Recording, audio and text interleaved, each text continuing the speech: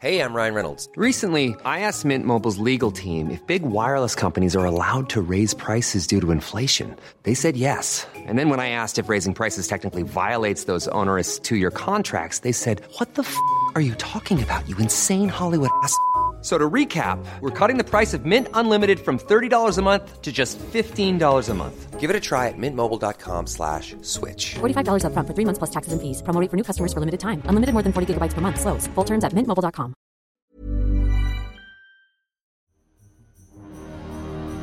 The following program is presented by the Nerdy Show Network, geeky programming for all nerds across the multiverse. All Nerdy Show programming is made possible by A Comic Shop, Orlando's #1 comic shop and nerd destination, and with the generous support of listeners like you. To learn how you can support this and other fine geek programming, visit nerdyshow.com.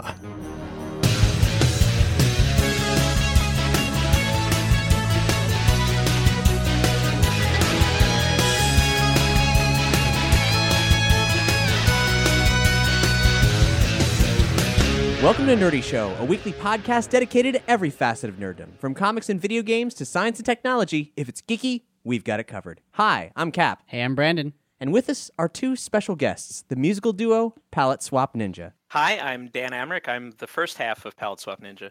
Hi, I'm Jude Kelly, and I'm the other guy in Palette Swap Ninja. In this episode, we're going to be discussing a listener-requested topic, failed video game consoles, and we're going to be talking to Palette Swap Ninja about their latest project. This past month, they made a huge splash when just prior to May 4th, they released an album that both parodied the entirety of Sgt. Pepper's Lonely Hearts Club Band and chronicled the events of our beloved original 1977 Star Wars. The result? It's stunning, and the best thing to do to help you understand is to play some of it. So here's the title track, Princess Leia's Stolen Death Star Plans.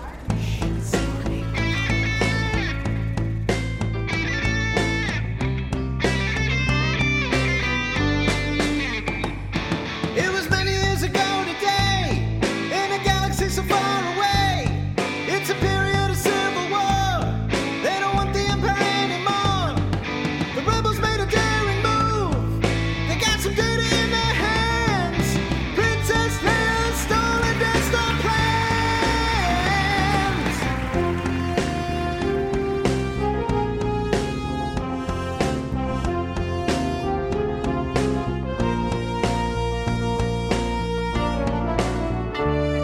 The Princess Leia's stolen Death Star plans. She's got them and it's time to go. Princess Leia's stolen Death Star plans. The Empire doesn't even know. Princess Leia's stolen, Princess Leia's stolen, Princess Leia's stolen Death Star plans.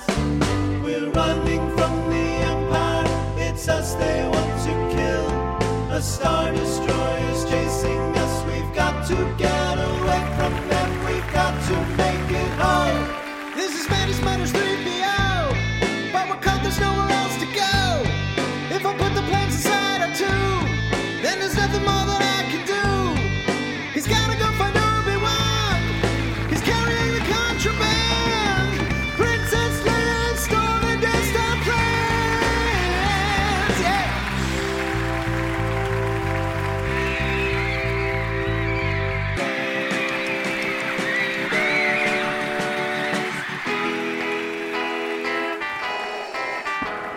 And it goes on. From there, instead of a little help from my friends, we hear Vader sing about Leia getting illicit help from her friends. It's not just a collection of Star Wars parodies, it's a full narrative sequence from the title crawl to the Death Star's explosion. Almost 1 million views in 2 weeks, so you know it's good. I mean, if that's not a seal of quality, I don't know what is. That's the only seal I know. So we are going to be talking about that. But first, you might be wondering, what in the rim does this have to do with failed video game consoles? Which is a completely reasonable question. Jude, I hear, restores arcade machines in his spare time and is a research scientist. Dan, he's got a long history as a video game journalist and working in and around companies like Ubisoft and Activision. Hold on a second. You said video game journalist. That makes it sound like I know what I'm doing or did anything important for 15 years. I did write a book about it as well, but for 15 years, I was a game reviewer and editor at a number of different magazines. Certain gamers of a certain age might remember me as the cartoon character Dan Electro from GamePro magazine. So I have seen my share of failed consoles, is what I'm saying. Now, I was an avid GamePro reader back in the day, and I was trying to figure out where exactly I lapsed, and I think I might have been just before you got on there, because I was like, what, 97 according to Wikipedia? I joined in September 97. Symphony of the Night was the first issue that I was involved in. Man, so you never wrote for Nintendo Power, I'm assuming. I did You're not an old but I man. did work in the same office where Nintendo Power was, and I would talk to those guys, but we weren't allowed in because Nintendo had very strict rules about locking doors and not sharing information with the PlayStation and Xbox and PC magazines that also were being written and created in the same offices. Wow, So go figure. That's extreme. Yeah, when it changed hands over to Future US, Future already had official PlayStation magazine. I was on official Xbox magazine, and Nintendo Power was under the same corporate umbrella, but was actually in a building across the street because they were that extreme about security. And then, things, I don't know if you noticed, but video game magazines didn't turn out so well in the long run. And so when they had to close that other office, they're like, look, we can't afford to have them over there. They had to go and ask, can we put these guys in their own locking office that no one else will have access to? And Nintendo sort of begrudgingly agreed. But that's when I found out, they're like, hey, Dan, guess what? The official Xbox magazine office is now the Nintendo Power office. Get the hell out of the... So that was it. We actually evicted OXM to make room for Nintendo Power. That's a true story. You got off the sinking ship of physical print magazines and moved over to community management for game companies, actually, right? Yes, that was... I think the official term is called selling out, actually. Oh. I think it's called evolving. Yeah, I mean, a very wise man, David St. Hubbins from Spinal Tap, said the time to sell out is when you have found a buyer. And that was pretty much exactly what happened. Was Activision was looking for their version of Major Nelson, and they reached out to me and said, is this something you'd like to talk about? And I'm like, are you kidding? Yeah, that would be great. And so, I worked at Activision for 4 years. Let me tell you about Call of Duty. oh, geez. This is going to be a whole nother I know episode. more about Let's Call do of it. Duty than I ever thought I would know, but I was there for the birth of Skylanders, so that was actually really fun. How would you, Call of Duty, one of your favorite games? Or? I'm going to say I'm a really big Destiny fan, but, I sort of played Call of Duty for work. And when Destiny came out, that was just like, finally. But of course, I had left the company by that point. So I was there for, like Deadpool. That was fun. I was there for a couple of other key things. I was not there for Interstate 76, which is my favorite Activision game of all time. You know, my favorite thing I think you've done that I've learned about you in the past 24 hours is... Are you running a credit check on me, Brandon? Your blog from 12 years ago about waiting in line to get an Xbox 360. How it shows me the fears I've always held about how everything could possibly go wrong. That was a horrific night in all respects, and it almost ended with me getting run over just so that I could get the special Xbox 360. You got balls, my friend. I mean, you had a happy ending. Someone was taking your premium 360 at the end of waiting, 20 hours or something, 18 hours. Yeah. I would have just been like, well, I got screwed and walked away crying. But you stood in front of a car that was about to run you down. But I was crying, for what it's worth. I love the graphic that your friend made that was basically like a redo of the Tiananmen Square that showed like Dan standing in front of a tank. Holding an Xbox. There's it one was part where ridiculous. you're doing a lot of research to figure out who's getting what systems and how many and if they were lying. Sure. And you went to Target and you're like, you told them you're from Xbox Magazine. And was that true? Did you work for Xbox Magazine at the time? Absolutely, yeah. No, I was I thought you an just editor. made that up. That's amazing. No, I just was an walked in. editor at official Xbox Magazine for about 3 years. So that's why it was absolutely critical that I get the fancy Xbox and I get it day one. My job kind of depended on it. Yeah, they So didn't it give was you- not an option to let some other jackhole run off with my precious Xbox 360 that I had slept on the sidewalk barely. If I have to wait in get, line so. more than an hour at this point, I leave. I can't. I won't. Finally got my Switch after 3 months. I didn't wait in line for one. I'm not doing it anymore either. That incident cured me. Well, Jude, you're a research scientist. Of what? Of science, obviously. So lately I'm doing a lot of work on trace detection like detecting very, very small amounts of chemicals, things like that. You know, a lot of that sort of thing. You know, security related things. So trace amounts of explosives, things of that nature. A lot of what Jude has worked on in the past, he is not at liberty to discuss. Oh no, I'm looking up his past Jude right is now. the most dangerous man on this podcast right now. I am hacking the FBI database, finding everything I could possibly know about Jude right now. So you fix up old arcade machines? How is that? Correct? Yeah. So I kind of got into that hobby quite a long time ago.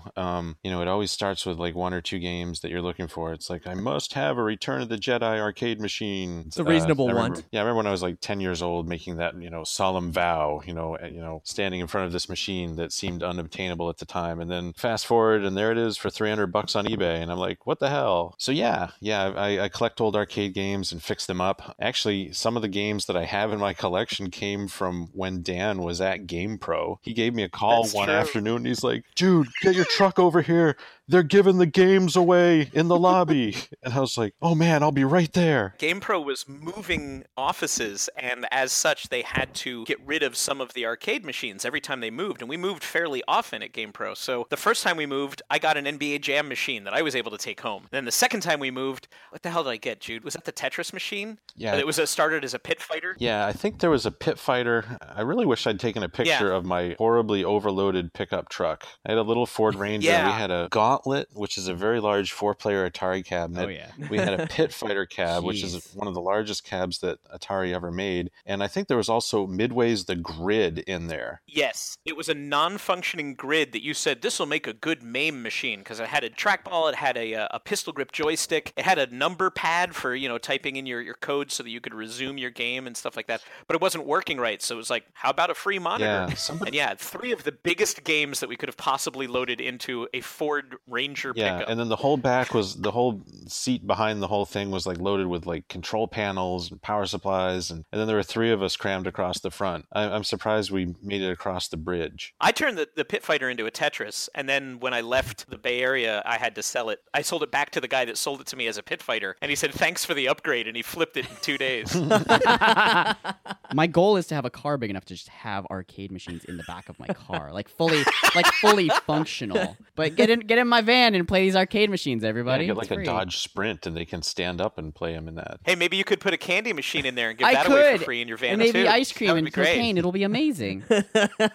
All right, let's get to the listener requested topic. Viral Demon and Temsu wanted us to talk about failed video game consoles. So this is a Nerdy Show microsode here. That's where we talk about what you want us to talk about for 15 minutes or more. But because these two combine their forces, it is a 30-minute discussion. Viral Demon originally pitched the topic, and Temsu seconded it. Temsu said this. He said, Engage may top the list, but I also think failed doesn't have to equal bad. Yeah, I was going to say it's pretty vague, because when you say a console failed, do you mean financially? Are consoles a failure because they no longer are in existence, or just because they've let me down personally or emotionally? Like 90% of consoles have let me down. I consider them all failures. Any console that starts with the letter S and ends with Ega pretty much has failed me. So Harsh.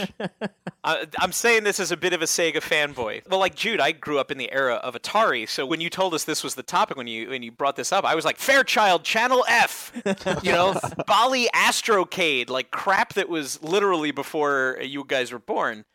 I did have a Texas 'cause Instrument. I also had a TI-99 4A, but you know that was the home computer. That was the idea, was to I can do my homework better on this if we get a good computer, Dad. You know, and my dad was a computer programmer, so he's like, yes, all right, that makes sense. And then of course, you know, I tried to learn how to program games on it too, and that turned into just learning how to get the high score. That was about it. The trick with failed video game consoles is, I mean, there are so many from the early era. There were enough that it bankrupted the entire video game economy. It destroyed the industry. So one that I think is a major turd, definitely worth discussing, is the Atari 7800. And the Atari 7800, you got to realize it's sort of like Atari's like last gasp. I mean, I'm not even sure if they were even Atari anymore at that point. Yeah, they were. But now get this. They created the Atari 7800 and went up against the NES from Nintendo. Like, that was their head-to-head competition with the NES. And the biggest selling point of the 7800 is that it'll play all those 2600 cartridges that you love. And if you actually got the actual new 7800 cartridges and plugged them in, they really weren't that much better than the Atari 2600 cartridges. I remember picking one up at a flea market and being like, all right, let's see what Atari was putting out right when Nintendo was getting big, and thinking to myself, is this an Atari 2600 or 7800 cartridge that I just put in here? No, it's 7800, and man, is it bad. Yeah, I've never played one. I have a couple of them. Dan, do you want me to send you one? I have two. Sure. Yes. All right, I'll send you one. They're It's actually good for playing side-by-side 2600 comparisons. cartridges. And some of the arcade ports are not bad. Like, if you want to play Dig Dug on it or Atari ports, but they totally missed the boat. People did not want to relive the early 80s arcade stuff at that point. They wanted to play Super Mario Brothers. They wanted to play Legend of Zelda. Yeah, this was 86 was when this came out. That's, God, what a terrible fucking idea. They tried something. They knew they were going down. They made one last desperate attempt. Kudos to them. And I know that they did come out with the Jaguar later, so it probably didn't totally bankrupt them. Yeah, well, it kind of did, because the Atari that brought out the Jaguar was a very different company. Okay, so that was the beginning of the rebranded Atari. Yeah, and let's not forget the Atari Lynx in the middle of there, too. A great 16-bit handheld that was a failure commercially, but technologically was actually really, really good. So this goes back to your point before of what counts as a failed console. Yeah, one of our Nerdy Show hosts has a Atari Lynx. He's had it since he was a kid, and it still works, and it's still great. It's a handheld, right? I mean, Yeah. relatively speaking. It's got the weirdest cartridges you've ever seen. They're like sleeves of plastic with some memory prongs on them. Oh, wow. Yeah, I'm looking at that. Cool. Yeah, they're weird. They were large cartridges. They're about the size of a Game Gear cartridge, I suppose. But yeah, they had like a curved end so that they could go into the curved door that was at the end of the curved ergonomic handle for the system. Yeah, it was a weird thing. But those bad boys cost $180 in 1996. Super Nintendo games cost $80. So, I mean, Whoa. The Lynx came out in 89? Well, actually, that's actually earlier than I thought it was. I thought it was a real mid-90s last gasp, but apparently that was the last gasp of their last gasp. Yeah. So I have another one I'd like to throw into the mix. What do you guys think about the Nintendo Virtual Boy? I mean, that's near the top of failed systems. It but is- I always wanted one. It's the first thing I think of. It was a lot of fun. I never played it long enough to get the purported headaches from it. But I mean, it was too little too late. There's not enough going on there. The red was kind of obnoxious. Everyone wanted full color at that Wasn't point. it expensive too? Kind of felt like a Vectrex. Like I love it my kind of Vectrex. felt like the sequel to the Vectrex. I was working in New York City on a small video game magazine that nobody's ever heard of called Flux. Virtual Boy came out. This is 1995, right? So Sony is getting ready to launch the PlayStation, the original PlayStation. Sega is like, nobody can touch us. We've got this amazing Saturn, and we've got all this money from the 32X, which hopefully we can get back into talking about at some point, because that's my pick for the worst console that I ever bought and then tried to defend as, this is going to be great. I was like, Well, it had that great Star Wars game. Exactly. That's enough. That's all you need. That's all you need. That's all you need to be a successful console. A good Star Wars game. And Virtual Racing is finally good the way that it's supposed to be. But the Virtual Boy, Nintendo pitched us on that at the magazine. And I had just moved into my first apartment, and my parents came up to visit us one weekend. And the Virtual Boy, on its little, tripod, on its little platform, is sitting on my table. And my mom says, "Oh, what's that?" Now, my mom is one of those moms that was the classic, "You'll ruin your eyes, you're sitting too close, why don't you go outside?" She knew that I was into video games, and I called her bluff by turning video games into my career at that point.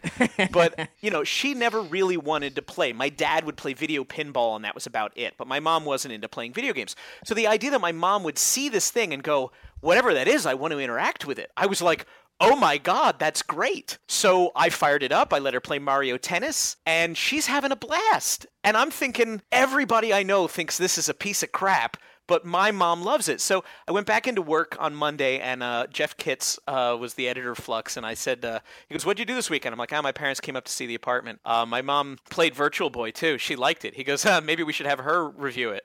And then we looked at each other, and he's oh like, my God, please tell me do you did think that. she would do it? And I'm like, yeah, I think she would do it. So I went and I took the train back to New Jersey with my Virtual Boy, made my mom play every single game that I had for Virtual Boy, rolled tape while she was playing, and just transcribed the interviews. And so I got her saying stuff like, oh, I like it when Mario moves his little tushy when he's waiting for the... And then I got her to play, like, baseball, and she's like, remember when we used to go to the baseball games, Dan? That was fun. I'm like, yeah, Mom, I remember. And all of this is in the thing. So we called the article Virtual Mom because there was nothing else to call it. And it was the one time in my journalistic career that we hit on all cylinders. My mom thought she was a star because she was in the magazine, right? So she asks me, can you send me a dozen magazines? The girls at work want to see them. We get a call from Nintendo PR who says, thank you for finally putting it in front of somebody who was unbiased. They didn't know what a 32-bit experience was supposed to be. They just wanted to have fun. And everybody is thinking 32 bits equals PlayStation and 32 bits equals Saturn. But ours is a 32-bit system too. It just has 4 colors of red. So thank you for giving it a fair shot. And I'm like, sure, no problem. And meanwhile, our readers are like, oh my God, if Dan's mom likes it, that thing must be garbage. Never mind, I'm not touching it. So we got like credibility with the readers. Nintendo thanked us, and my mom was like, hold all my calls. So Virtual Boy, I still have my Virtual Boy out in the garage. I had to go through a lot of my older systems and cartridges as I've been moving around and going to different places. But I saved the Virtual Boy, and I still have maybe 10 games or something. Jude, if I had a second one of that, I would send it to you. But yeah, absolutely a failure, but a very special failure in my personal life. It's on my console bucket list of things to acquire because there's some games on it that I genuinely really loved and that were hella fun. I mean, that Wario game was wonderful, and the closest I've ever gotten to like playing it again was that brief moment where there was like a WarioWare minigame adaptation of it. I want that again. I want what only that stupid hardware can give me. And also, Dan, kudos, because that sounds like one of the great moments in video game journalism history, that article there. It's rare that you make absolutely everybody happy with something that you write about, but that was 3 or 4 page article, and I even got pictures of my mom like wiping her eyes because her eyes hurt and everything. It was fantastic. Does this exist? Can we find this article today somewhere?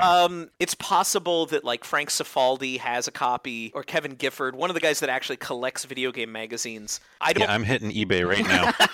I think I saved one of each issue of Flux, but I don't think that there's PDFs on the interwebs at the moment. It's pretty obscure. Well, okay, if Virtual Boy is your success, so what's your actual fail of? Yeah, 32X. I remember, so as there was Nintendo Power, there was a magazine called Sega Visions, and it was exactly the same thing. It was a paid project that Sega contacted IDG, the people that made GamePro, to do this custom publishing magazine. That's what it was called. It was basically advertorial, but they're like, well, we want a Nintendo Power too, and IDG said, we can make that for you. So, not realizing that that's how it worked, I was just in college, and I had my Genesis, and I was happy, and I was like, what? 32X? A thing that I can plug into my Genesis to make my Genesis supercharged? What more could I possibly want? And it works with my Sega CD?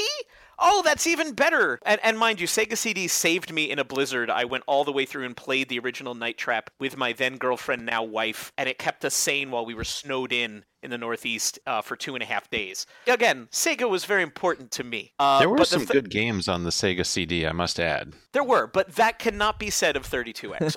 It was $150. It plugged in with its own wall wart. So now you've got the Genesis wall wart, the Sega CD wall wart, and then a 32X power adapter wall wart. So it was basically its own power strip, and you had to connect wires to the 32X so that it would output its video into the Genesis so that it could push out, or the other way around, I'm not sure. Basically, it made it difficult, sucked more power. There were maybe 2 good games. Star Wars was one, Star Wars Arcade, and Virtua Racing, which came out from Time Warner. Sega didn't even do it themselves. They licensed it out to Time Warner to do the version of Virtua Racing that turned out to be quite good. Then a whole bunch of games that nobody remembers. A couple of Sega CD games that were higher resolution because of 32X. They would use the better video chip in 32X to get, like, Fahrenheit was one of of the games. I think there was a 32X version of Night Trap, Deluxe Edition or something like that. Shout out to Screaming Villains, who are bringing Night Trap back in a fully HD remastered version sometime.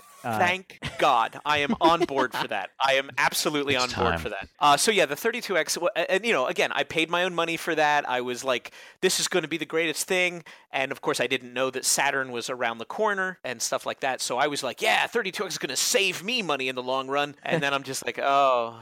And then we wound up using the Sega CD as a karaoke machine, and my wife was like, do we have to keep the 32X connected? It doesn't actually do anything for the karaoke discs. And I'm like, but if I take it out, then I'm going to lose parts. And there were little metal teeth that you had to install inside the cartridge port so that it would make a snug fit. Oh, Jesus. I mean, it was a hell of a kludge. It was terrible. And then, of course, 95 was the first year that E3 was there. That was my first trade show, and I'm lucky enough to have gone to every E3 in the history of man. And I was there at the Sega press conference when they announced Sega Saturn is available today. And I was like, oh, totally cheering from the press box. I was like, oh my God, it's going to be the greatest thing. And then I'm like, oh no, what happens to my 32X?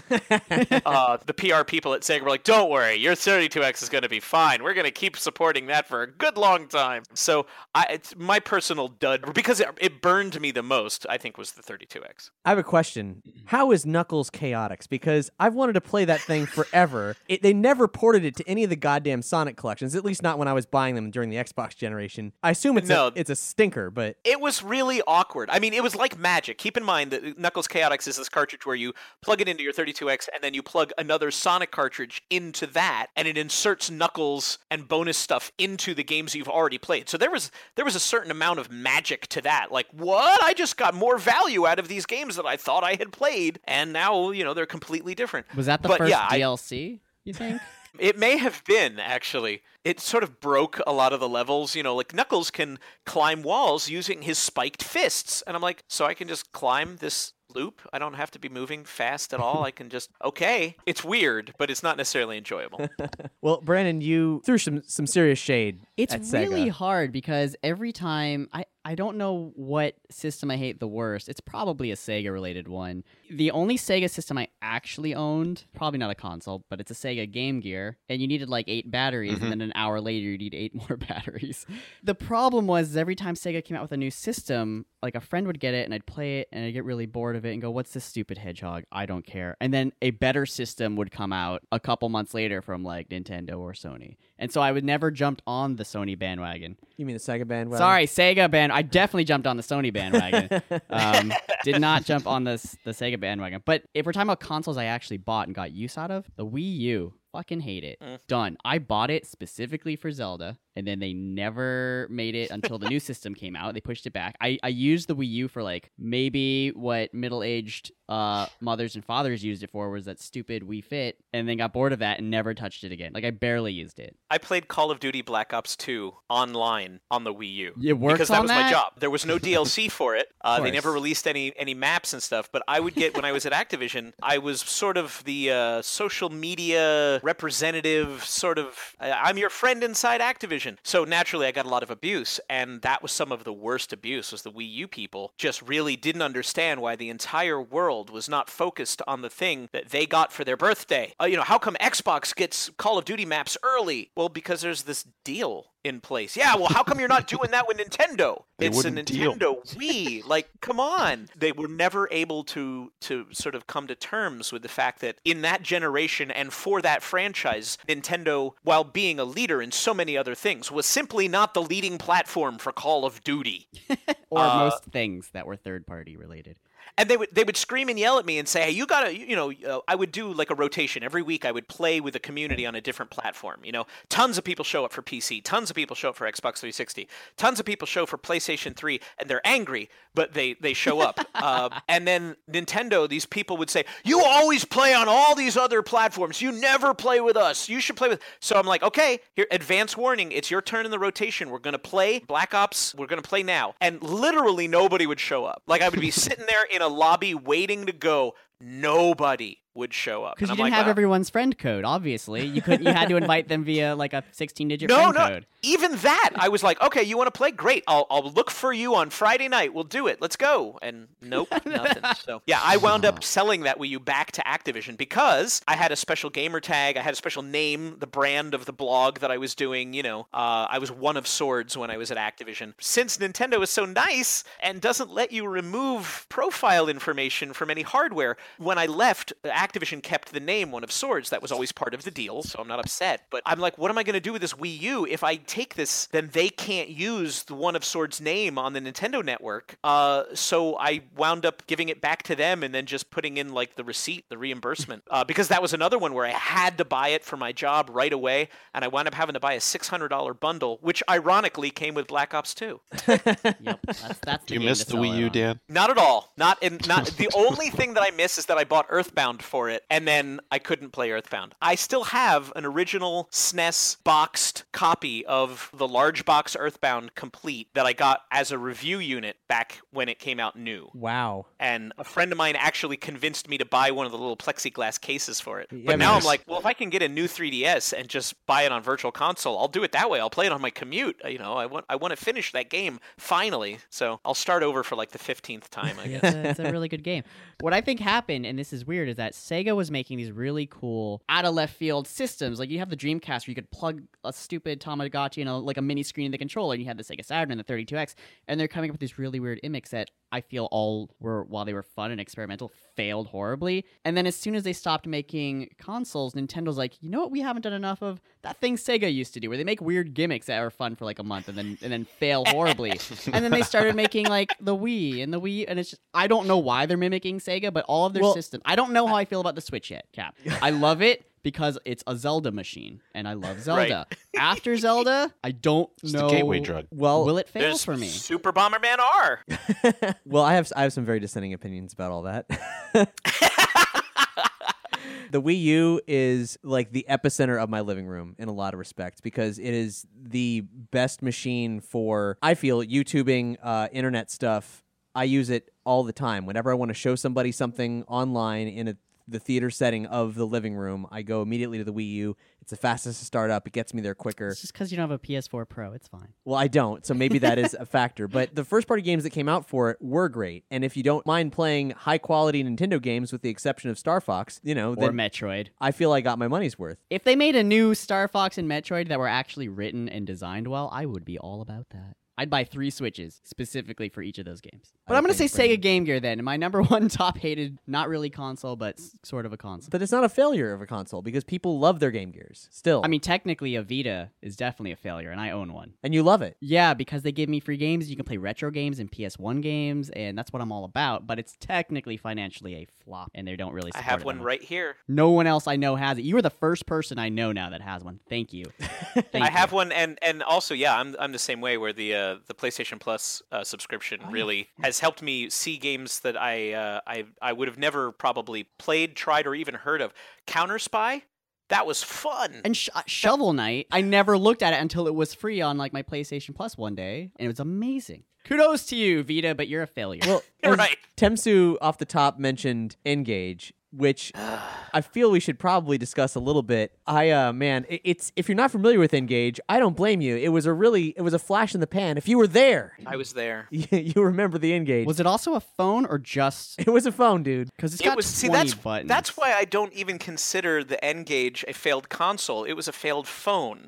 It was a phone for gamers, and it was shaped like a taco. It was shaped like the letter D, a capital letter D, and the idea was that it was a phone that you could hold in 2 hands so that you would have buttons on either side and a screen in the middle, just very much like like a Game Gear or a Lynx or any other handheld that we're used to. But in order to use it as a phone, you had to hold it up on its thin edge and put the thin edge up to your home, so it looks like you're holding a capital D next to your face, like or a metal taco, a giant metal taco. a giant metal taco. Yeah, and so the joke became side talking, and That's just in funny. the early pre-meme days of the internet, the instantly funny thing became to take a picture of something that was similarly awkward and talk into it and send it out on Twitter with the hashtag #SideTalkin'. So like a banana or an actual taco or a television remote or, your laptop, something bizarre that should not be held up to your face, and pretend like you were talking into a phone. And SideTalkin' took over for like a week.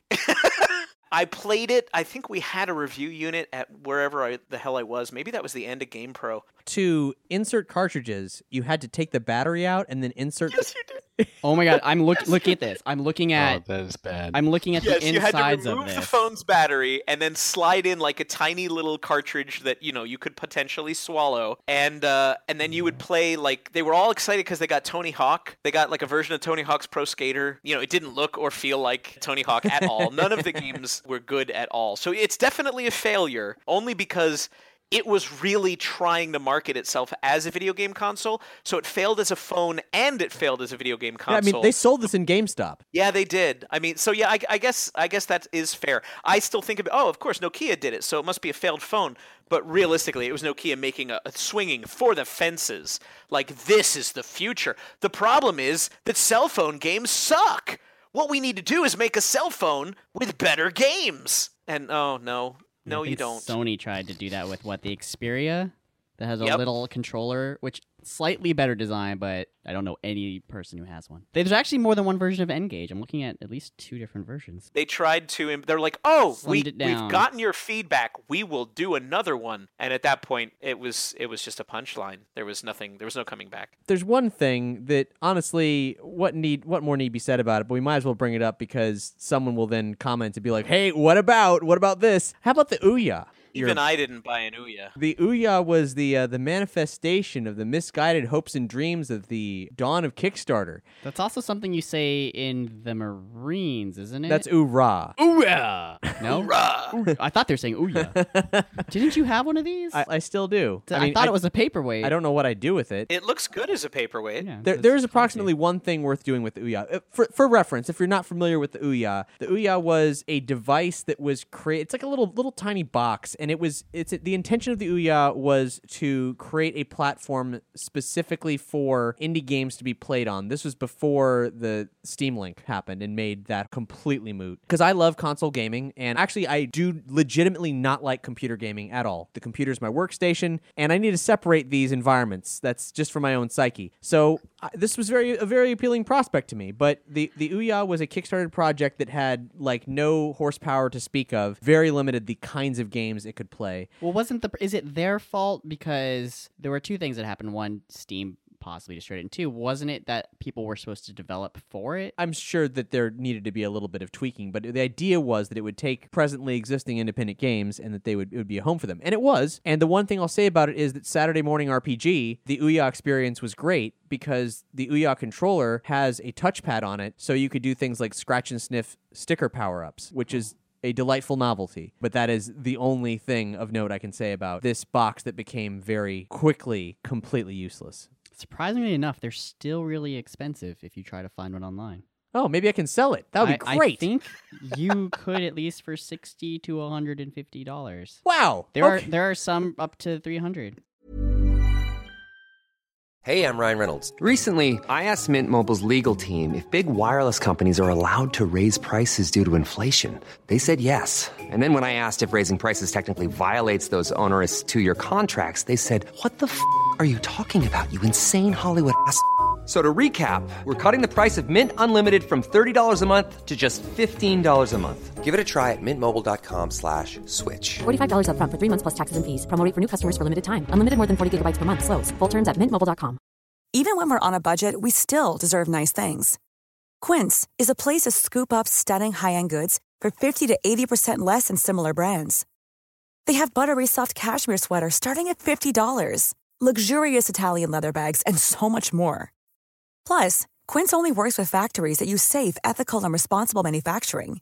Get the high-end goods you'll love without the high price tag with Quince. Go to quince.com/style for free shipping and 365-day returns. Didn't it run on an Android OS? I think Yeah. it would have to. Yeah, I think so. Yeah, Yep. yeah. To me, the Ouya always sort of looked like those old '80s movies. Like, hey, we're gonna put on a concert and save the rec center. Come on, guys, it'll be great. And then, like, they do it and nobody shows up. And they realize that it's really hard to put on a production that is gonna, save the rec center. I always thought, and I never got one or looked into it that much because I didn't care at this point, but I always thought the allure of the Ouya was that it was almost like a fully customizable, it runs on an Android OS. You could do whatever you wanted to, provided you program the right Yes, thing. if you wanted to turn it into an emulation machine for not particularly powerful emulation, but any retro games, you absolutely could, very easily. It'd be very easy to do that to a Wii. So that's a failure. Yeah. We got any more for this list? No, I mean, there's an endless amount of failed consoles. We could go on. But before we talk about this Sgt. Pepper Star Wars mashup album in full, let's give you another taste of it. This is a song from about the middle of the record called Dianoga, the sewer snake that lives in the trash compactor. And it's to the tune of Lovely Rita.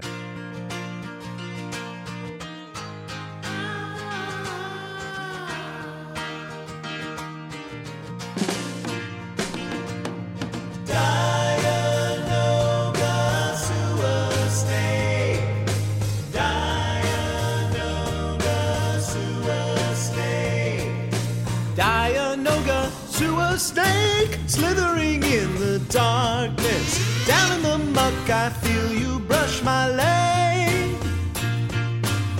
Standing in a garbage crusher, quite a smell that you've discovered. Diving from the hallway through a little trash chute. Found the door, but magnets sealed it. Got a gun, but shouldn't wield it. Blaster fire will only ricochet here again. Dianoga, sewer snake, flattered with how you like me. Would you feel free to please release my knee?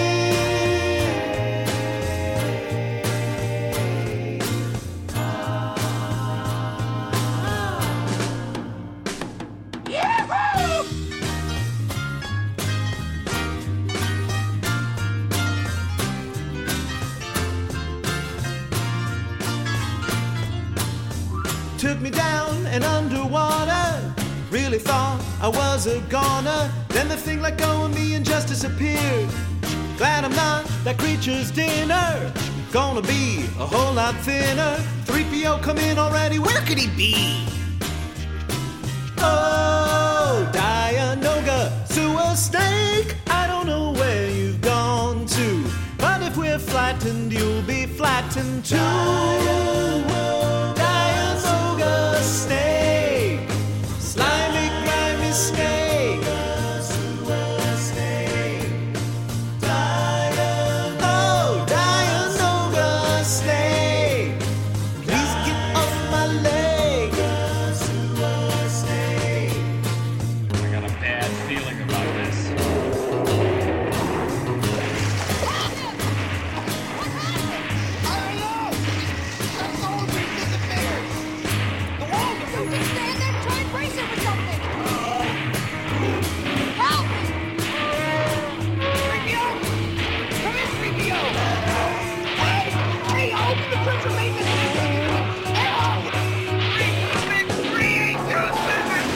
So, folks, Palette Swap Ninja, you guys have been around a while, and this project has been in the works for, I believe, 5 years? Yeah. Actually longer than that. Yeah, we kind of redid the math and realized that Jude and I started Palette Swap Ninja stuff in 2007, and that followed us being in an 80s band together earlier than that. When was it, 2003? Yeah, I think 2003 sounds about right. And this was just a local Bay Area 1980s cover band, so Jude played guitar, I sang, and I did some of the guitars when needed, which wasn't terribly often, honestly. And, we were playing local clubs and casinos and weddings and having a lot of fun doing Take On Me and Come On Eileen and the occasional Michael Jackson and Madonna medley, things like that.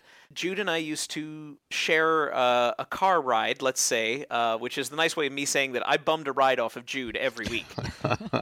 And Jude would take me home from rehearsal, and, being both video game nerds, we would always just get into interesting discussions. I was working at GamePro at the time, and, we would talk about old arcade stuff, and we hit on the idea of bands that are in-jokes that nobody gets. And we said, if we were going to do a video game cover band, or a video game parody band or something, what would we call it? And we brainstormed a bunch of names, and Palette Swap Ninja, being the Mortal Kombat reference of, You're just swapping the color palette between Scorpion and Sub-Zero. That was the one we were like, well, if you know what Palette Swap Ninja is, then you know that right away that's a gaming reference, even though it doesn't say video games. We didn't want to be one of those video game bands like Game Tunes Are Us or something, like something horrible like that. So that just made us laugh, but we didn't do anything with it until Jude left me stranded at the altar and moved to Boston. As life took him to Boston, we missed working together. I came to you with the idea because I was working at OXM at that point, and Viva Pinata had come out, and I had this idea for a song about adult gamers playing Viva Pinata and having a lot of fun, but feeling really guilty and not being able to tell their friends, that they could play Viva Pinata. So we did the Pina Colada song. Now from Guardians of the Galaxy. The Rupert Holmes classic. That's right. The only song to be number one in both the 70s and the 80s. How about that? It was number one as the calendar changed. And so, from there on, we just we chipped away at little song ideas when we had them, and they were a rousing success to about 7 people. So that was good. Yeah, and that sort of started us along the idea of like narrative songs, like songs that actually tell a little bit of a story. When we first started, we had the name, so we had the sort of in-joke video game geek parody band thing, so we just kind of went with the video game thing for about an album's worth of material. How drunk or high or whatever you guys do were you when you were like, you know what, let's do a parody of a Beatles album? Dan had a different idea first. Yeah, we were neither drunk nor stoned. We were hungry. We were actually going out to lunch. So because we live on opposite sides of the world, Jude is outside of Boston, I'm outside of San Francisco. It's a very long The only time lunch. we get to see each other is, like PAX. If he comes out to Seattle, for PAX Prime, we get to see each other, or more often I've been able to go out to PAX East and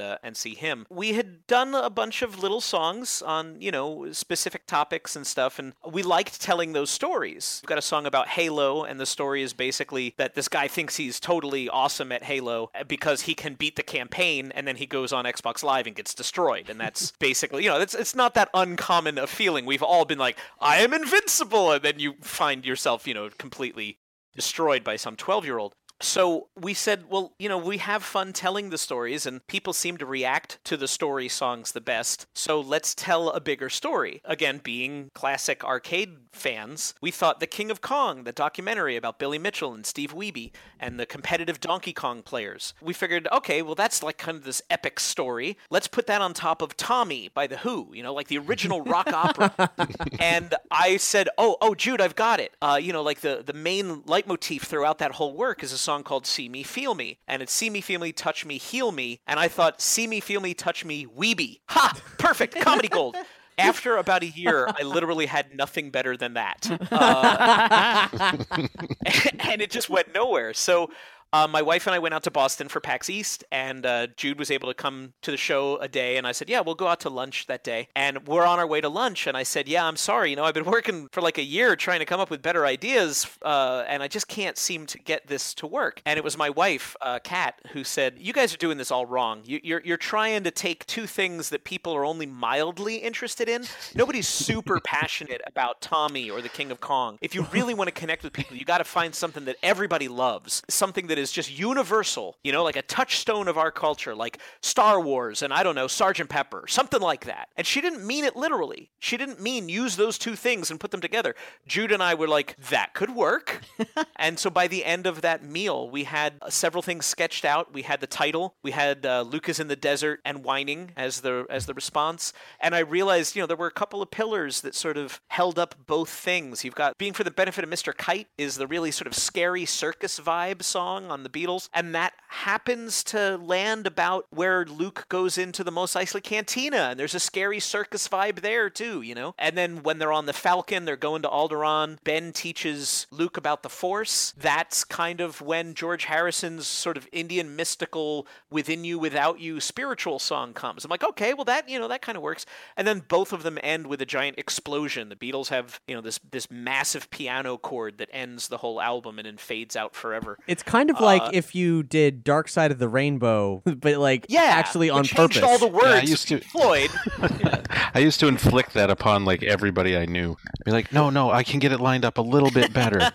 But it was funny when we first came up with this. The ideas were coming so fast and furious that we were like really kind of frantic to write them down. I think we had a Google document from way back, and we would each be adding stuff in. It's like, I want to replace the alarm clock with Vader's targeting sound. It's like, okay, you do that. I want to, I want to do this. And so we all had this stuff, and we just kept adding it to this document. And there's really some just, crazy, like startling documentation that Dan and I put together that is just really weird when you read through it. Yeah, some of the notes go way deeper than they ever should have, but we were keying in on really little things because we knew you've got Star Wars fans, and again, we are both big Star Wars and Beatles fans. No way we could have done this if we didn't really love the source material on both sides, but we also knew that, like, the Beatles fans are very finicky, and Star Wars fans are super finicky too, and you get one line out of place, and somebody will correct you, or somebody will say, you guys aren't real fans. You get into the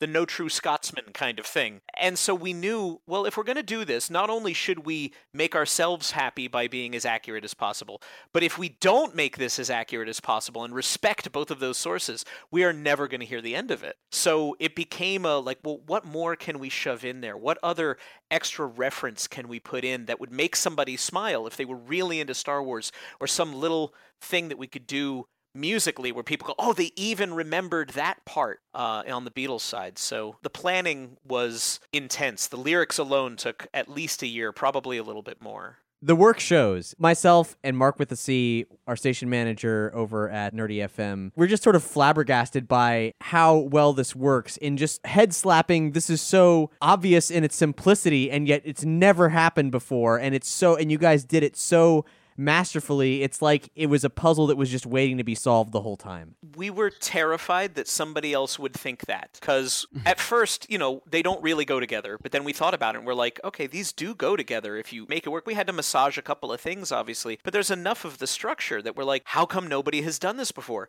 So then we had to do everything in absolute secret. Because yeah, that was the thing that we were really afraid of, is that word might get out. Like, people are like, oh, what are you guys working on? No, it's a secret project. And we weren't trying to be douchey about that. We were literally afraid that somebody was going to be like, oh yeah, that's a funny joke. Yeah, I'm just going to get some karaoke tracks and I'll sing a Pepper Wars thing. Here we go. Yeah. And meanwhile, Dan and I are trying to re-record everything because we had, some ideas that, well, maybe we wanted to tweak some things, and then eventually that became adding in some of the John Williams score. But yeah, we did not want to get scooped after we got like partway into this. What would you say was the most difficult part of either the lyrics or the recording? Because there's so much going on here, and I think the time you guys spent on it shows. Usually, and especially on this project, Dan was kind of like a well-oiled machine on the vocals.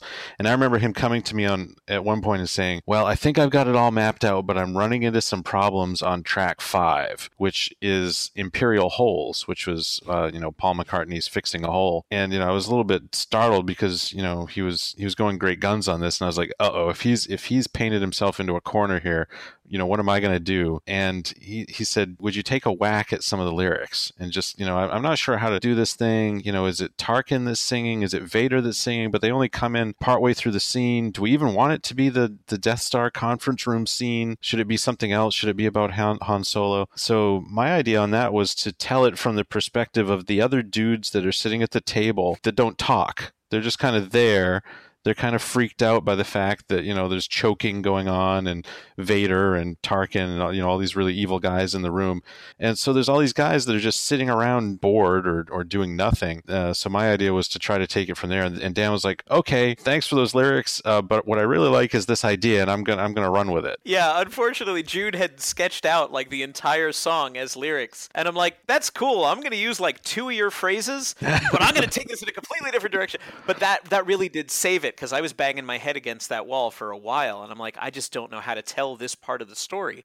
And when Jude said, what if it's like the worst board meeting you've ever been in? And it's those guys that are there and you can see them on camera. We originally sort of envisioned maybe we would get the chance to make videos for this. And that was one of the ones that we wanted to do, because Jude and I would have been dressed up in Imperial officer outfits, just sort of looking at each other like, yeah, I have a 3 o'clock, and I'm helping present. So, that's sort of... Let's wrap this up. Yeah, so if you guys don't need me, I'll leave you to the choking. I'm going to go down, and yeah, I've got another meeting with some guys. That was a clutch save by Jude, for sure. The other song that I really didn't know how to approach was Within You, Without You, because it's so unlike. It's not rock music, right? Like, Jude and I have done, a couple of 80s songs. We did a Beatles song before, but we're dealing with the meat and potatoes of pop rock. It's guitar, it's bass, it's keyboards, it's organs, it's drums, And here's this one with tempura and sitar, Dilruba, and, like all these. I could just make up words now, and you would assume they were Indian instruments because nobody knows what they are. Sounds delicious. Yeah. And curry, and vindaloo, And Sebulba. Yeah, and Sebulba. Yeah, I mean, like George Harrison was a master Sebulba player. Exactly. We sort of, we would work in parallel. So while I was working on track 4, Jude would be mapping out track 5. Then he would pass off track 5 to me. He would move on to track 6, that kind of stuff. And, we more or less worked in order. But over time, we sort of started picking our targets. Like, you know what, I'm in the mood to do this one this weekend. I'll do that. Or I've got an opportunity, or I just read something that's going to let me know how to do the guitar tones on this or whatever. And so we found ourselves pretty late in the project. I would say this was, like February of this year, Jude. We had already been working on it. We knew we had a deadline. We knew we wanted to get it out for the 40th anniversary of Star Wars at the end of May, and the because 50th we blew anniversary. all of our previous deadlines. Yeah, this was going to be out for Force Awakens, guys. This was like, no problem. This project has perpetually been, but in 4 months we'll be done. In 3 months, this will be over. It just kept extending. Correct me if I'm wrong here, Jude, but neither Jude nor I really wanted to tackle that song ourselves. Oh, yeah. And there were some tough songs around it. I was spending a lot of more time on being from the spaceport of Mos Eisley, and then I was freaking out about trying to get a realistic sounding clarinet sound for AA-23. I had lofty goals for circling back around on this one, and it never really happened. Jude was in charge of all the orchestration, all of the symphonic instruments were all, almost all digital. Jude being the synthesizer and organ guy, I'm like, okay, well, that's your heavy lifting, and he also did all of the drums. So I get to sit back and go like, well, I got to sing everything, and I got to do all the guitar and the bass line, but I kind of had a lull in my schedule, and I'm like, so, do you want to take a crack at the Force Within You, Jude? Did you get my email, Jude? And so I finally said, I'll give that a shot. And then, okay, yeah, that'd be good if you do that. Go ahead, try that. Oh, okay, you were listening. Okay. So so I took a shot at that, and I wound up using an electric guitar with a lot of effects to create the main sound in there. But, I had a friend that helped pitch a tempura sample so that it was in the right key of the song, and just sort of made that one up as we went along. It was a lot of creative solutions on the fly, and like, I wonder if this would... Oh, good, that worked. Okay, let's keep that. For all the planning we did, some of the stuff that we did was very much inspired in the moment, and that one was, I got to come up with something. We're running out of time, and Jude's got his hands full, and I should really try to solve this problem while I can. And that turned out to be one of my favorite tracks. We both did not like that song, and then it came together, and we're like, this is great. We saved the middle of the album, It's now one of my favorite songs on the album, and Dan really gets the kudos for taking a part where we didn't know what to do with like the big solo, the call and response solo between George Harrison and whoever else was playing, because we didn't think it wasn't funny. It's sort of like, okay, well, we could just play that call and response solo, but what are we going to do? And then Dan came up with the idea of having the R2-D2 sound effects in there, which totally saved that song from a comedic standpoint, I think. Yeah, I think people would have just endured that song, but we knew, that if you're making a parody album, if there's one thing we've learned from Weird Al, it's that, the words have to be funny, and the closer the words are to the original, at least in terms of cadence and stuff, the better that it seems to all come off. But we're like, well, we've got like a minute and a half of some obscure solo that's just going to be there for the sake of the solo. And there's no jokes. People are going to hate the song. There's no jokes. They want more jokes. And throwing in R2-D2 there really saved our bacon. Yeah, moody atmospheric tracks are not exactly a cornerstone of comedy. See, I feel a little bad because unlike all of you, I like music from the Beatles. I'm not a major Beatles fan, so I'm not that familiar with this song. So I feel like, should I listen to the entire Sgt. Pepper's Lonely Hearts Club Band album first and then listen to all of this? That would help. Yes. So I would actually say yes. I think listening to that record in general... Or will it spoil it for me? No. Because then I'll know kind of what it'll sound like now when it's ruined. You'll get the jokes now. I'm sure. I think you'll appreciate there are jokes? what we've tried to do more if you know. The more you know about Sgt. Pepper, I think All right, we knew that most people that were in this audience were going to be more Star Wars fans than Beatles fans. It's a generational thing, right? Like we're talking about 50-year anniversary versus a 40-year anniversary. More people have grown up with Star Wars as part of their fiber than people that, grew up with Beatles, unless their parents were really into Beatles. So you won't be doing a Justin Bieber album to Star Wars, is what you're saying. Breaking my heart, guys. Here's the funny part. When we had a friend, Rob Smith, we still have a friend, Rob Smith, but he went around and... We do? Yeah, oh no, Rob's still our friend after everything we put him through. Good. Rob was editor-in-chief of Machinima.com for a while, so he had a lot of contacts with people that were doing online video content, and he liked this idea. He was a very early booster, and he said, we got to get people to do videos for this. And he approached a major outlet that does a lot of geeky content and does major video content and said, here's the pitch. My friends are doing this, but, I've got your phone numbers, so this is a hit. You guys should be involved in this. And again, we were like, it's free, whatever. It's free content. And they're like, but it's not relevant. Like, it's not fresh. Could you do a Taylor Swift Star Wars album? Yeah, I mean, like if it was Katy Perry or Justin Bieber, we would understand, but nobody's going to watch this because it's not topical. And that was actually a pretty major blow. I was really bummed. Wow. And Rob argued the opposite. He's like, no, those are flash in the pan things. These things are eternal. Star Wars is never going away. The Beatles have left this amazing cultural impact. You're dealing with things that are important. That's what makes this thing special. They're like, but Bieber is hot, and I'm like, so that was part of the reason that we sort of like went back and, we're still working on it at that point, but we had demos of the tracks, somebody could understand what we were doing. We had about half the album done. I remember talking to Dan afterwards. I was like, so Dan, how did the pitch go? And he was like, well, they liked the Star Wars part. They're kind of hoping we could change the Beatles part. Don't worry. It's only 3.5 years of work down the tubes at this point. Yeah, unfortunately, that was the takeaway. And when I realized, I was like, well, then when is this going to be relevant? If we do it around Force Awakens, or then if we do it around Rogue One, I realized, like, okay, we're not going to have it done in time for Rogue One. And I started looking at the calendar and I realized, the 40th anniversary of Star Wars and the 50th anniversary of Sgt. Pepper are a week apart. Then we got to get it out in May. May 2017, that's our launch window. If we can get it out for Star Wars Day, even better. But that's the answer. And that will make it culturally relevant to these people. And so we went back and pitched them again and they still said no. Didn't you hear? We're looking for some Katy Perry tie-in. It was Katy Perry, not Paul McCartney. She's the cute one now, so. Well, but that's okay. The older he gets, the cuter he gets. It's weird. The more he looks like Taylor Swift, really. Well, I mean, it sounds like going for full independence was the best outcome. You got videos regardless for the entire presentation. Yeah, and the funny thing about those is those weren't really in the cards. The idea of, syncing up our tracks to some custom edited Star Wars footage, that was, again, Kat's idea.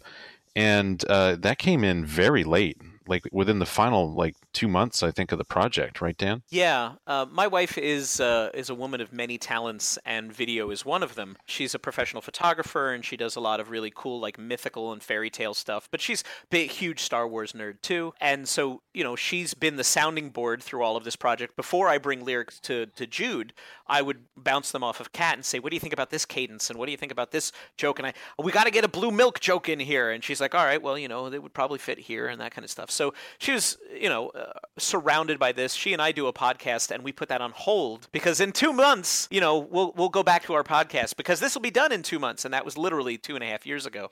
And she said, well, whether you get a video partner to do live action stuff or not, we should recut the film so that it tells the story of your songs because people are going to want to see that. And if we don't do it, it's kind of a weird thing to be complimented by a fan creating a video for one of your parody songs, and then they put the lyrics on the screen and they get the lyrics wrong. And so it's like, well, if we leave this up to the fans, we have no idea if somebody's going to approach it the way that we would approach it. And Kat had a strong idea for what she wanted to do. She goes, even if you get a live action video or videos, promote the hell out of them, but I'm going to make this as a backup. She knew that people don't just trade MP3s, right? You send somebody a YouTube link, and it's funny if you see it. So that's how we figured most people would find the album. You can download it for free if you want to listen to it outside, but first exposure is going to be YouTube. So Kat had an idea, and she just said to me, "Lay off me."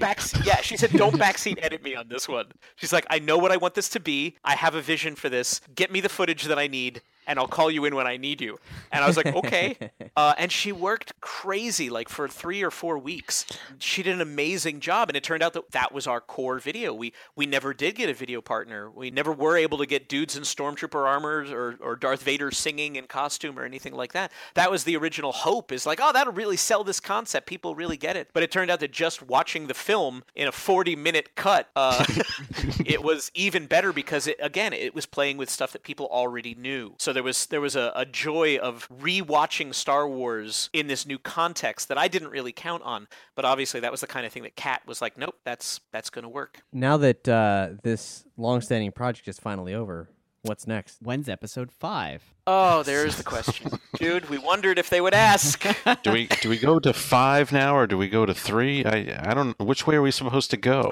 Phantom Menace, I think. Yes, I think we should go back to the Phantom Menace. There you could use some Bieber. It worked great with young Anakin. Just put garbage with garbage. Yeah, I guess if we did Phantom Menace, we would definitely have to go with a band that had a young male lead singer. So maybe we do it all with the Jackson 5. Yeah, I was thinking Michael that'd be Jackson. great. Yeah. With the Osmonds. Beat The it. Osmonds is probably a more appropriate thing. Maybe the Partridge Family, There are so many people that have made recommendations to us at this Oh, point. I'm sure. I think if we went with any combination, we would be stealing someone else's idea. Yeah. I guess given how much time and effort this actually took, are you guys ever even going to consider doing this kind of undertaking again? Or are you just like, we need a break for 5 to 10 years, and then maybe we'll have another lunch in the middle of America or wherever we meet up, and then consider it? We're that crazy, but our crazy might go off in a different vector this time. I'm not sure. So I don't want to say never.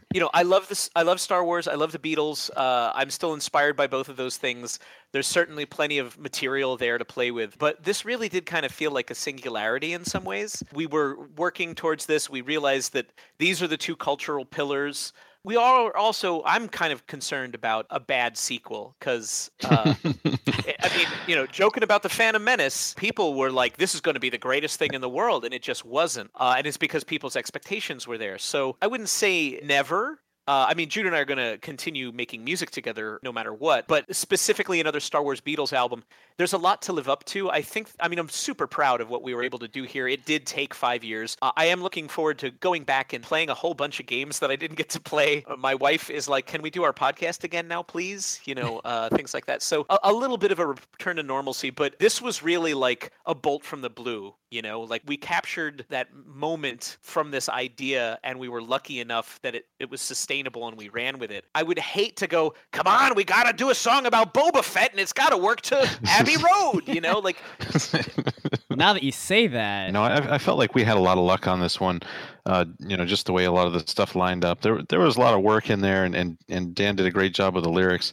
I do think it would be really hard to just kind of arbitrarily pick a Star Wars movie and get it to go together. I suppose it's possible, but it's possible, but it's not appealing. Let's put it that way. And as it stands, you guys have a great album of, at this point, very dated, but regardless, well done video game and well-known song mashup. So clearly there's all kinds of different avenues you could explore, and I hope you do, because this was the first I'd heard of Palette Swap Ninja, and you guys are great. Oh, thank you. Thanks. I'm not exactly proud of some of our earlier songs. There's things that I wish we could do differently or undo. We were still in beta. That's why we called our album Still in Beta. For instance, we do a song about the Wii U and not being able to get it at Christmas time. The shortage is over, and so is the production. So that is the nice thing about this, is that Star Wars is eternal, Beatles are eternal. We actually are playing in sacred waters, and we're gargling.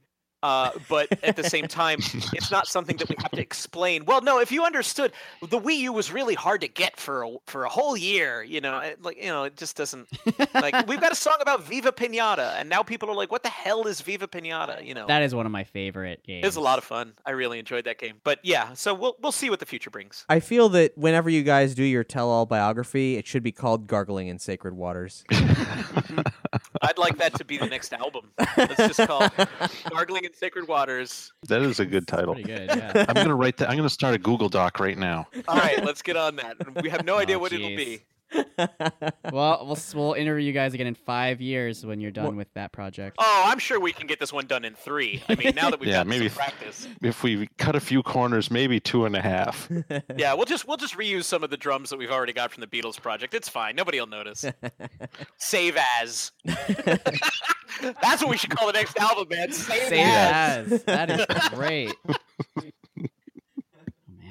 Gonna be my first child's name. Well, where can people find you guys? We're everywhere and nowhere. We are the darkness that flaps in the night. We're at paletteswapninja.com. If that's too hard to spell, that's okay. You can go to bit.ly/psninja, all lowercase. That'll take you to our website. And if you'd like to go just to the YouTube playlist and watch the whole album that way, that's bit.ly/Star Wars Beatles. All lowercase. And we're on Twitter as PSwapNinja. We're basically Twitter, Facebook, Instagram, etc. at PSwapNinja, just because Palette Swap Ninja was like one character too long, and I did not want to be twitter.com/PaletteSwapNinja. I'm a little afraid if I turn my safe search off Google and search for P-Swap Ninja. Yes, P-Swap we'll Ninja. pop up, but... Hey there. You'll never see us coming. Visiting. We will link to all the appropriate sources for Palette Swap Ninja on this episode's page, along with everything we've talked about in this episode, and places where you can support Nerdy Show, because if you like this interview, if you like this discussion, we are entirely listener-supported, and we rely on you. You are our only hope. So go to nerdyshow.com/support. You'll find links to our Patreon, where you can get a slew of outtakes and exclusive content, as well as early releases for being a backer, including some content from this episode, as a matter of fact. And if you shop through our Amazon links, everything will go back to Nerdy Show and help us fund this and other shows on the network. And you should also rate and review us on iTunes. That's free to do. Or tell a friend. That's also free, maybe. That's how I heard about you. A friend told me about Nerdy Show. It's true. You got 1. Yes! 2. Oh, I didn't want to speak for Jude. So yeah, you got 2. I'm retiring, Cap. We got 2. We got 2 people. You don't need me anymore. You're right. You're getting paid in exposure. That's right. Isn't that the 50 cents. I just made 50 cents. Of exposure dollars. Putting it in an IRA. See you guys. Well, taking us out, we're going to play another track from Palette Swap Ninja, but this one's not from Princess Leia's Stolen Death Star Plans. This is a non-album single. It's a parody of Peter Schilling's Major Tom Coming Home. It's major ripoff, Trade-Ins Blow, which is something I think we can all agree on.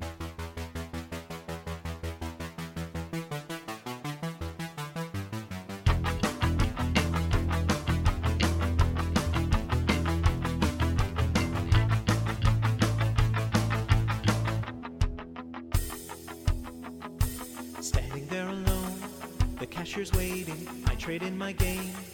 At the store, my game is nice and mint, but their computer says it's worth much less than I paid before.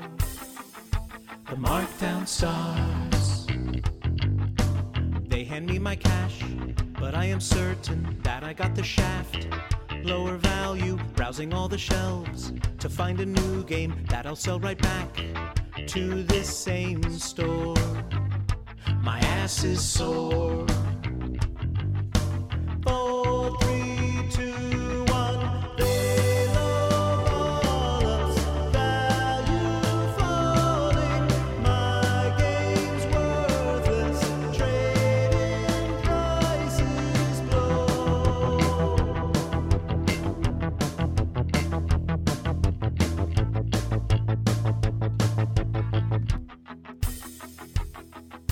Second game is done, and multiplayer isn't all that fun. Empty lobby, should I trade it in?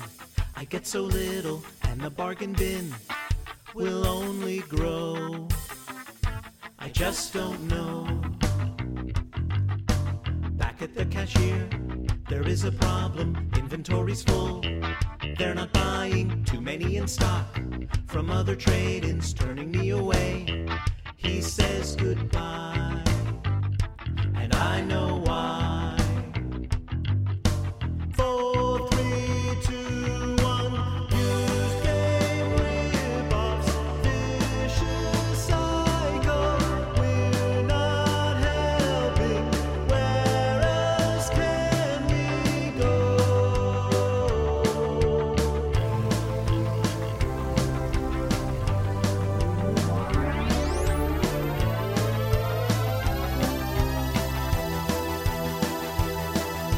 Suddenly I hear about a swap meet. Trade your old games here. You'll get much more.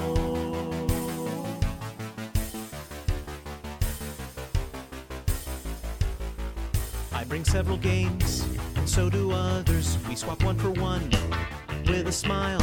We all understand the games have value. There's no middleman. It's our software.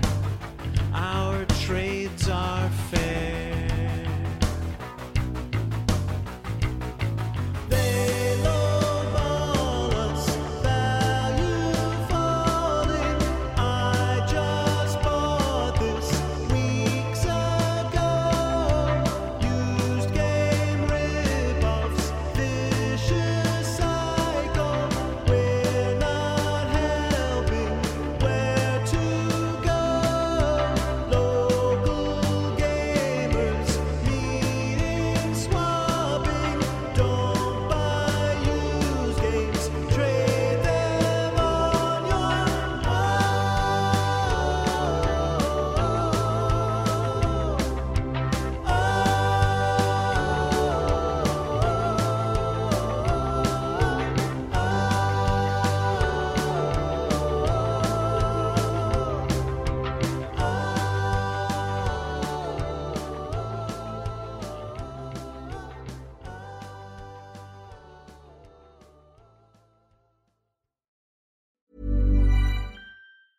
Hey, it's Paige DeSorbo from Giggly Squad. High quality fashion without the price tag. Say hello to Quince. I'm snagging high-end essentials like cozy cashmere sweaters, sleek leather jackets, fine jewelry, and so much more. With Quince being 50 to 80% less than similar brands. And they partner with factories that prioritize safe, ethical, and responsible manufacturing. I love that. Luxury quality within reach. Go to quince.com/style to get free shipping and 365-day returns on your next order. Quince.com/style.